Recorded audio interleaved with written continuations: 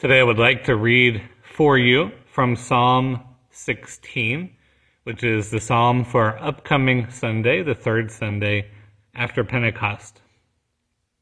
Starting at verse 1, "Protect me, O God, for I take refuge in you. I have said to the Lord, you are my Lord, my good above all other. All my delight is in the godly that are in the land, upon those who are noble among the people.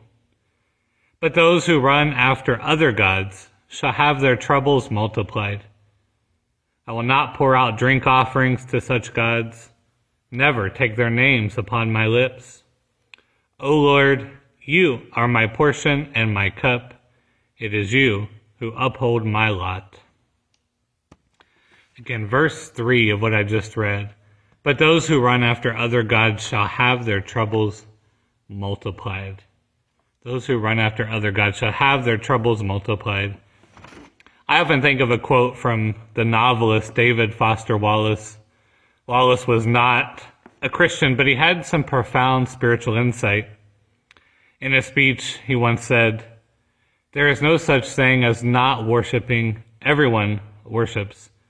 The only choice we get is what to worship. And the compelling reason for maybe choosing some sort of God to worship is that pretty much anything else will eat you alive."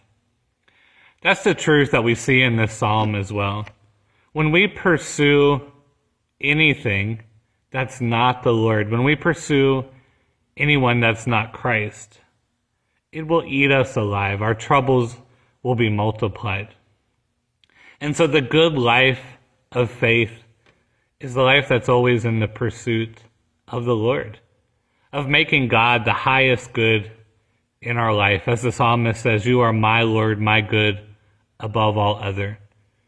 If we try to make a pursuit of success, a pursuit of money, pursuit of romantic love, a pursuit of education, a pursuit of ourselves, whatever it is, if we try to make that the highest good, our troubles will be multiplied. Because such things will eat us alive. There'll never be enough money. There's never enough success. There's never enough happiness and romantic love. And so we're always pursuing more. And so the final good for us is entirely the Lord. And so we pursue Christ as our highest good. And that's where the good life comes from worshiping and trusting in Christ alone.